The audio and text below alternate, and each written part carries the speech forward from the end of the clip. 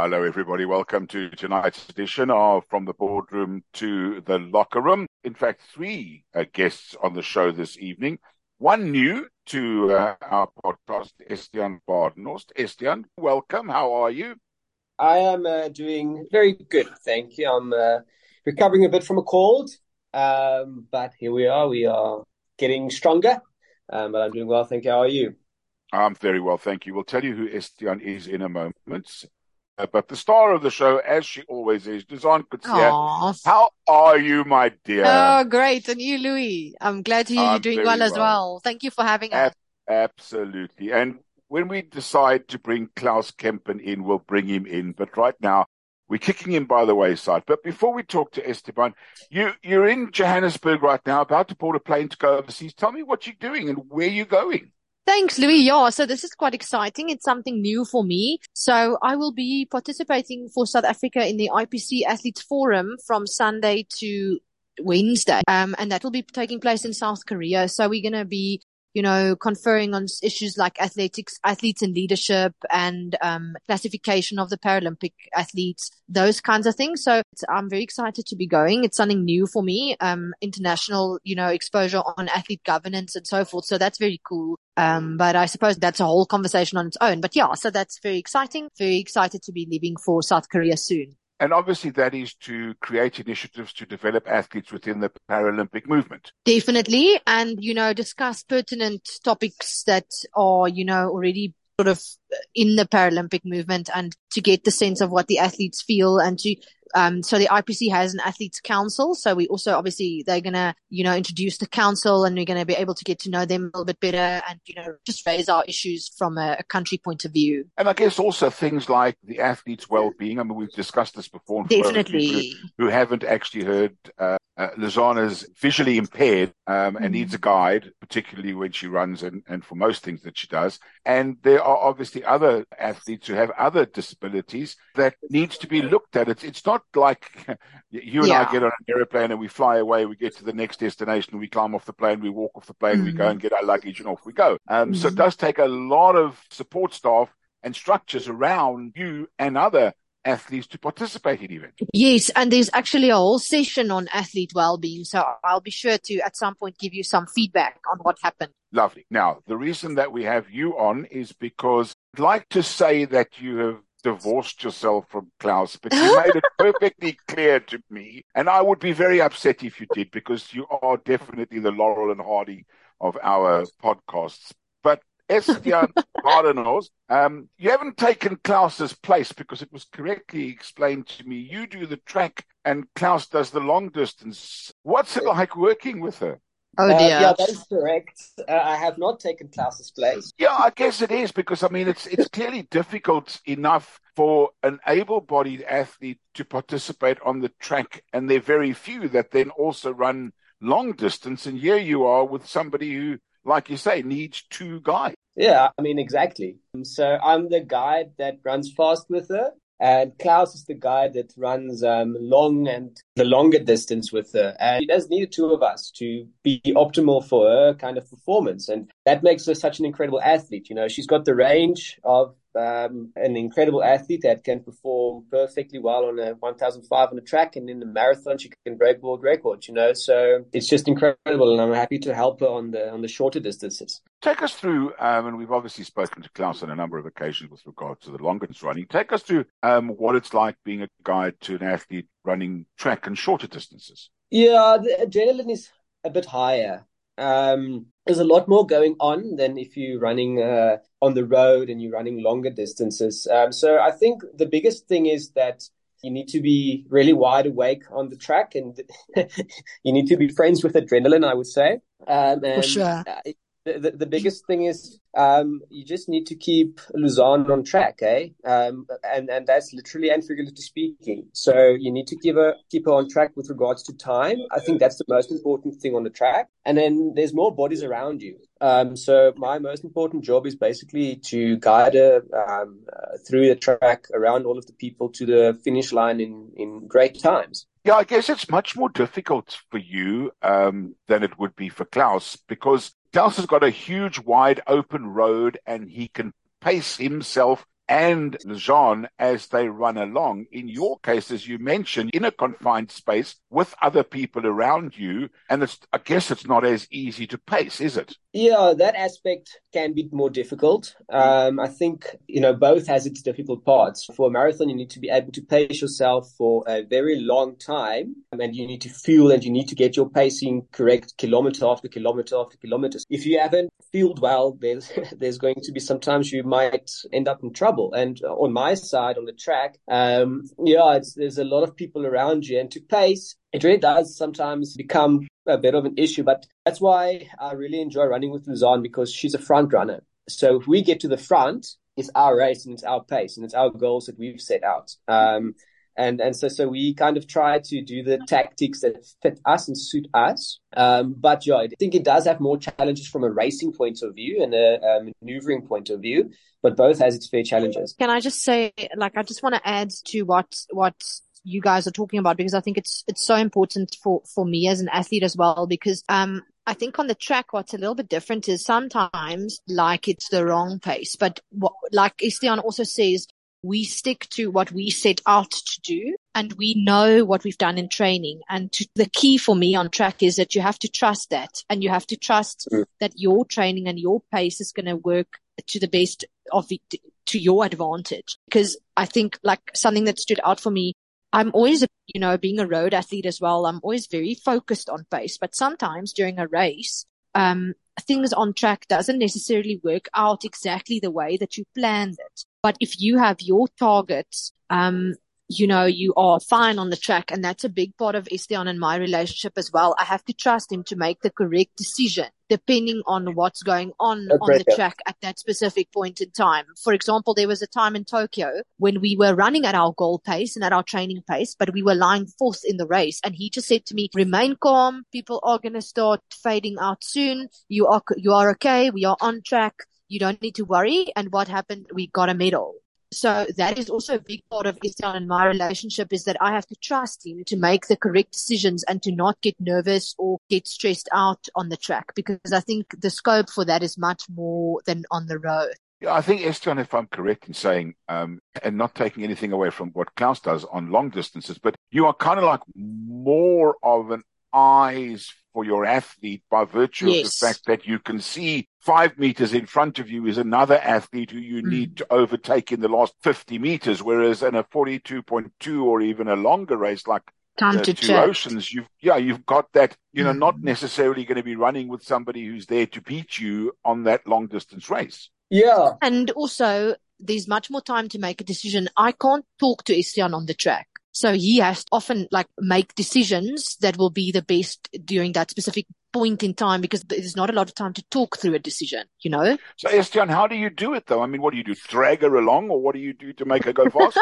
Just pull the leash. No, I'm not allowed to drag her along. We are going to get disqualified. So there are people around the track, officials that look at the race and see if you are being naughty. And that's something that we like to do. But I must say, in training, when we train, there is a bit of targets that we want to reach, right? So for the last 50 meters, I would kind of tell her, come on, let's go. 50 meters left. And then I pull her a bit. Obviously, I need to be mindful of that in a race, because that I can't do. But on the track, I basically let her pace. And I just tell her a bit slower, a bit faster. And I make her run, let's say 5 centimeters in front of me, because she has to be in front of me all time when I'm crossing the finish line. So in training, I would say there is a bit of pulling going on. And I think Louzanne can tell you a lot of stories about that. But when it's race day, my biggest, role is to guide on our game plan and make sure she gets to the finish line safe and sound and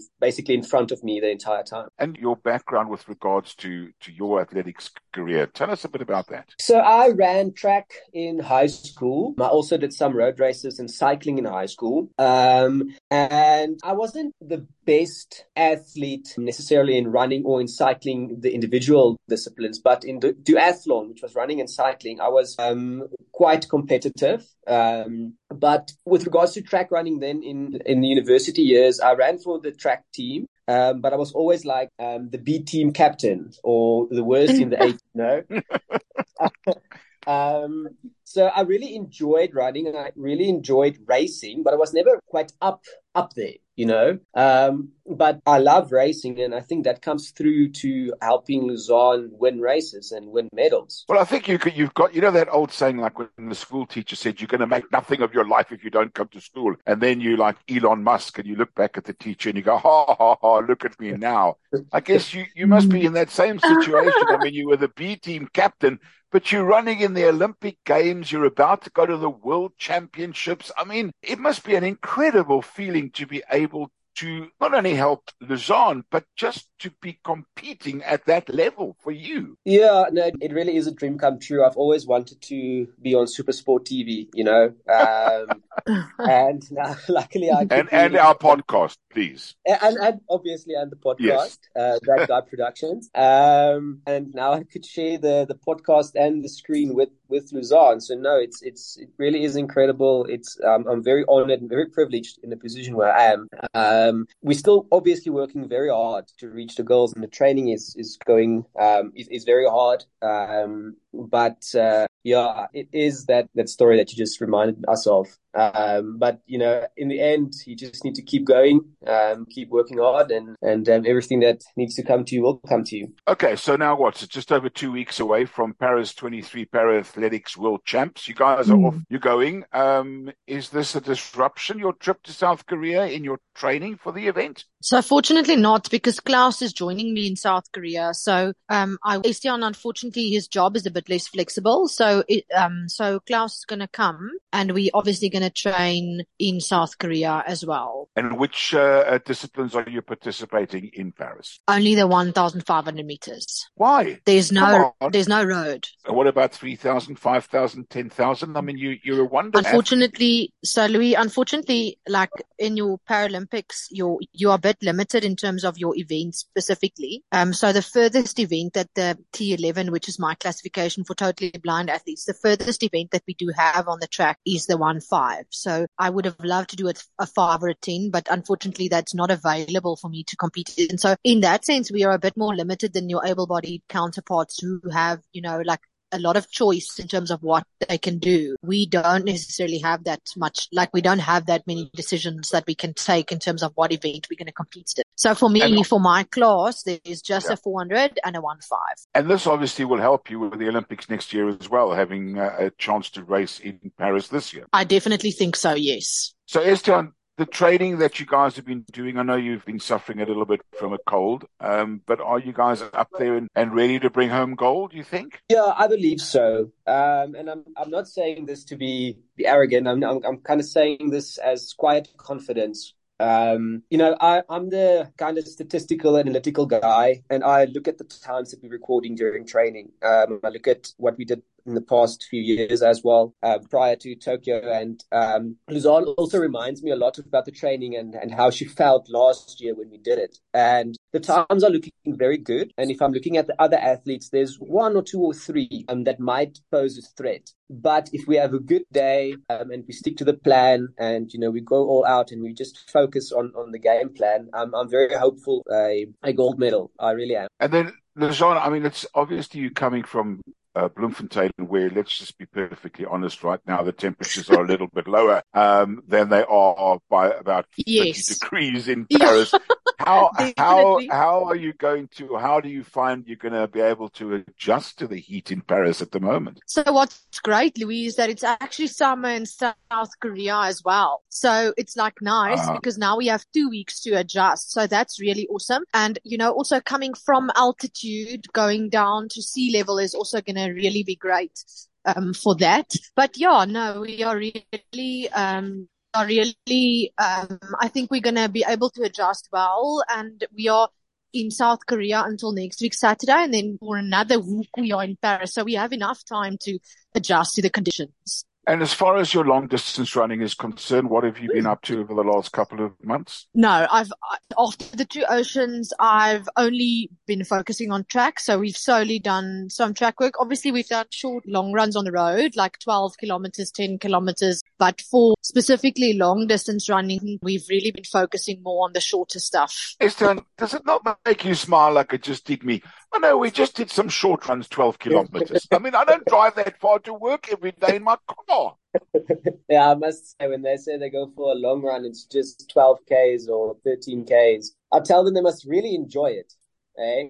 No, and it's one thing about Claus, especially when training for two oceans, and they say they're going for a 26K long run. No, it really does make me smile, but just because I'm not the one that's going to suffer. Did you say that she's not allowed to speak to you when you're running the race? No. I wanted to speak. I actually wanted to tell me how she's feeling. But, 1,500 meters, there's no time for her, actually, because it's just focus.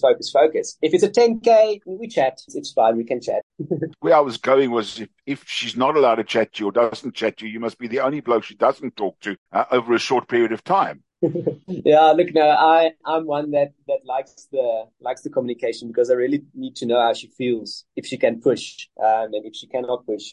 So even if it's going to be a long run, it's okay. I will forgive her. I know I tease. So, Louzanne, let's look ahead again to Paris 2024. I take it that you'll be running both on track and in the marathon. I'm definitely going to be doing FIS events. Fortunately, we have qualified for the double up again on both. Okay, so Claus, hello again. How are you? Finding yourself, Louis? I'm good, thank you. It's been a while. I've missed you guys. Yes, it has. I was going to join you at the Comrades, but I had a little bit of a knee problem, so I didn't run this year. But maybe next year I might need a guide or somebody to run in a bus with me. Although if it's in a bus, I'll be in the driver's seat with an engine underneath me and four wheels. How did the Comrades go? It was a wonderful day, I must say.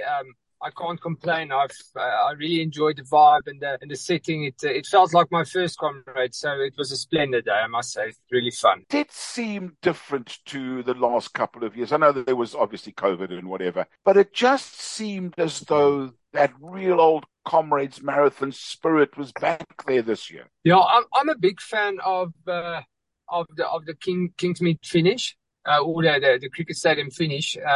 Instead of the big stadium. It's just more intimate. But I must say the vibe compared to last year, it's difficult. Everybody obviously experiences it different. The experience is different. But for me, it was wonderful. It felt like, I don't want to use that word, but the good old days, if you want to call it that. No, I definitely a big...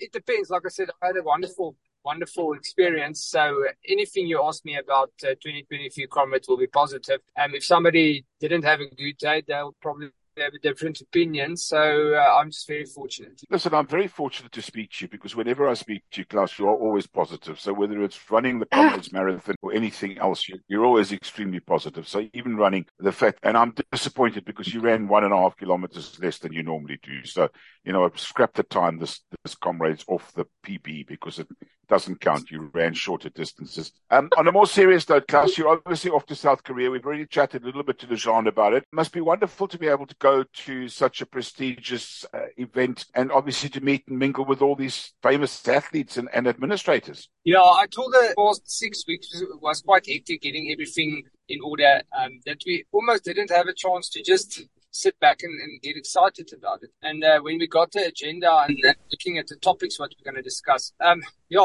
think we both are fortunate in the fact that we've got a platform provided by SASOC and the IPC and actually make athletes' voice heard. So it's definitely not a nice holiday. It's opportunity to potentially make a difference. So I'm really looking forward to that. I don't know if I'm allowed to speak as a guide, but hopefully they won't know, and then I'll get an opinion or two in. I don't know. No, we can't keep Louzanne quiet, but I'm not so sure how we're going to keep you quiet either. Guys, let's look ahead. Obviously, Paris, we've spoken about. We've got great participation in the events. Estean, are you happy that your training and everything is up to scratch? And following that, Claus, are you happy to give your almost what we call your running wife over to Estean for a couple of weeks? So I think the training for Worlds has been great so far, and this will put a good, yardstick for us with regards to next year. So in 3 weeks, I think it's a big thing that we're going to tick off, and then we can focus towards Paris 2024. Klaus, you happy to leave Louzanne with Estean in Paris? You think it's safe? Oh, definitely. I like to. I think to myself, I'm going to write a book. Because I see myself as the Prince Harry of running on the spare. So actually, it's Estean that's just borrowing her to me in South Korea. I'm just giving her back to her owner, Paris. But no, all jokes aside, it's an absolute privilege. I think what Estean does is he brings out the best in Louzanne, and Louzanne brings out the best in me. So that sense, we're quite a good combination. Louzanne, are you ready? I am, Louis. I'm ready to go. I'm excited. Not only because I'm much slower than you, let me say we're right behind you, and we wish you all the best. And as always, you're welcome on our show, and we'd love to have you on after Paris. And I'm sure you can bring the gold medal back for South Africa. Our guests this evening on From the Boardroom to the Locker Room, Claus Kempen, Louzanne Coetzee and Estean Badenhrost. What a combination. Flying the flag for South Africa as well as flying the flag in the Paralympians as high as we can go. That's tonight's edition of From the Boardroom to the Locker Room. Thank you for joining us. And as always, be nice to each other. Until next time, bye-bye.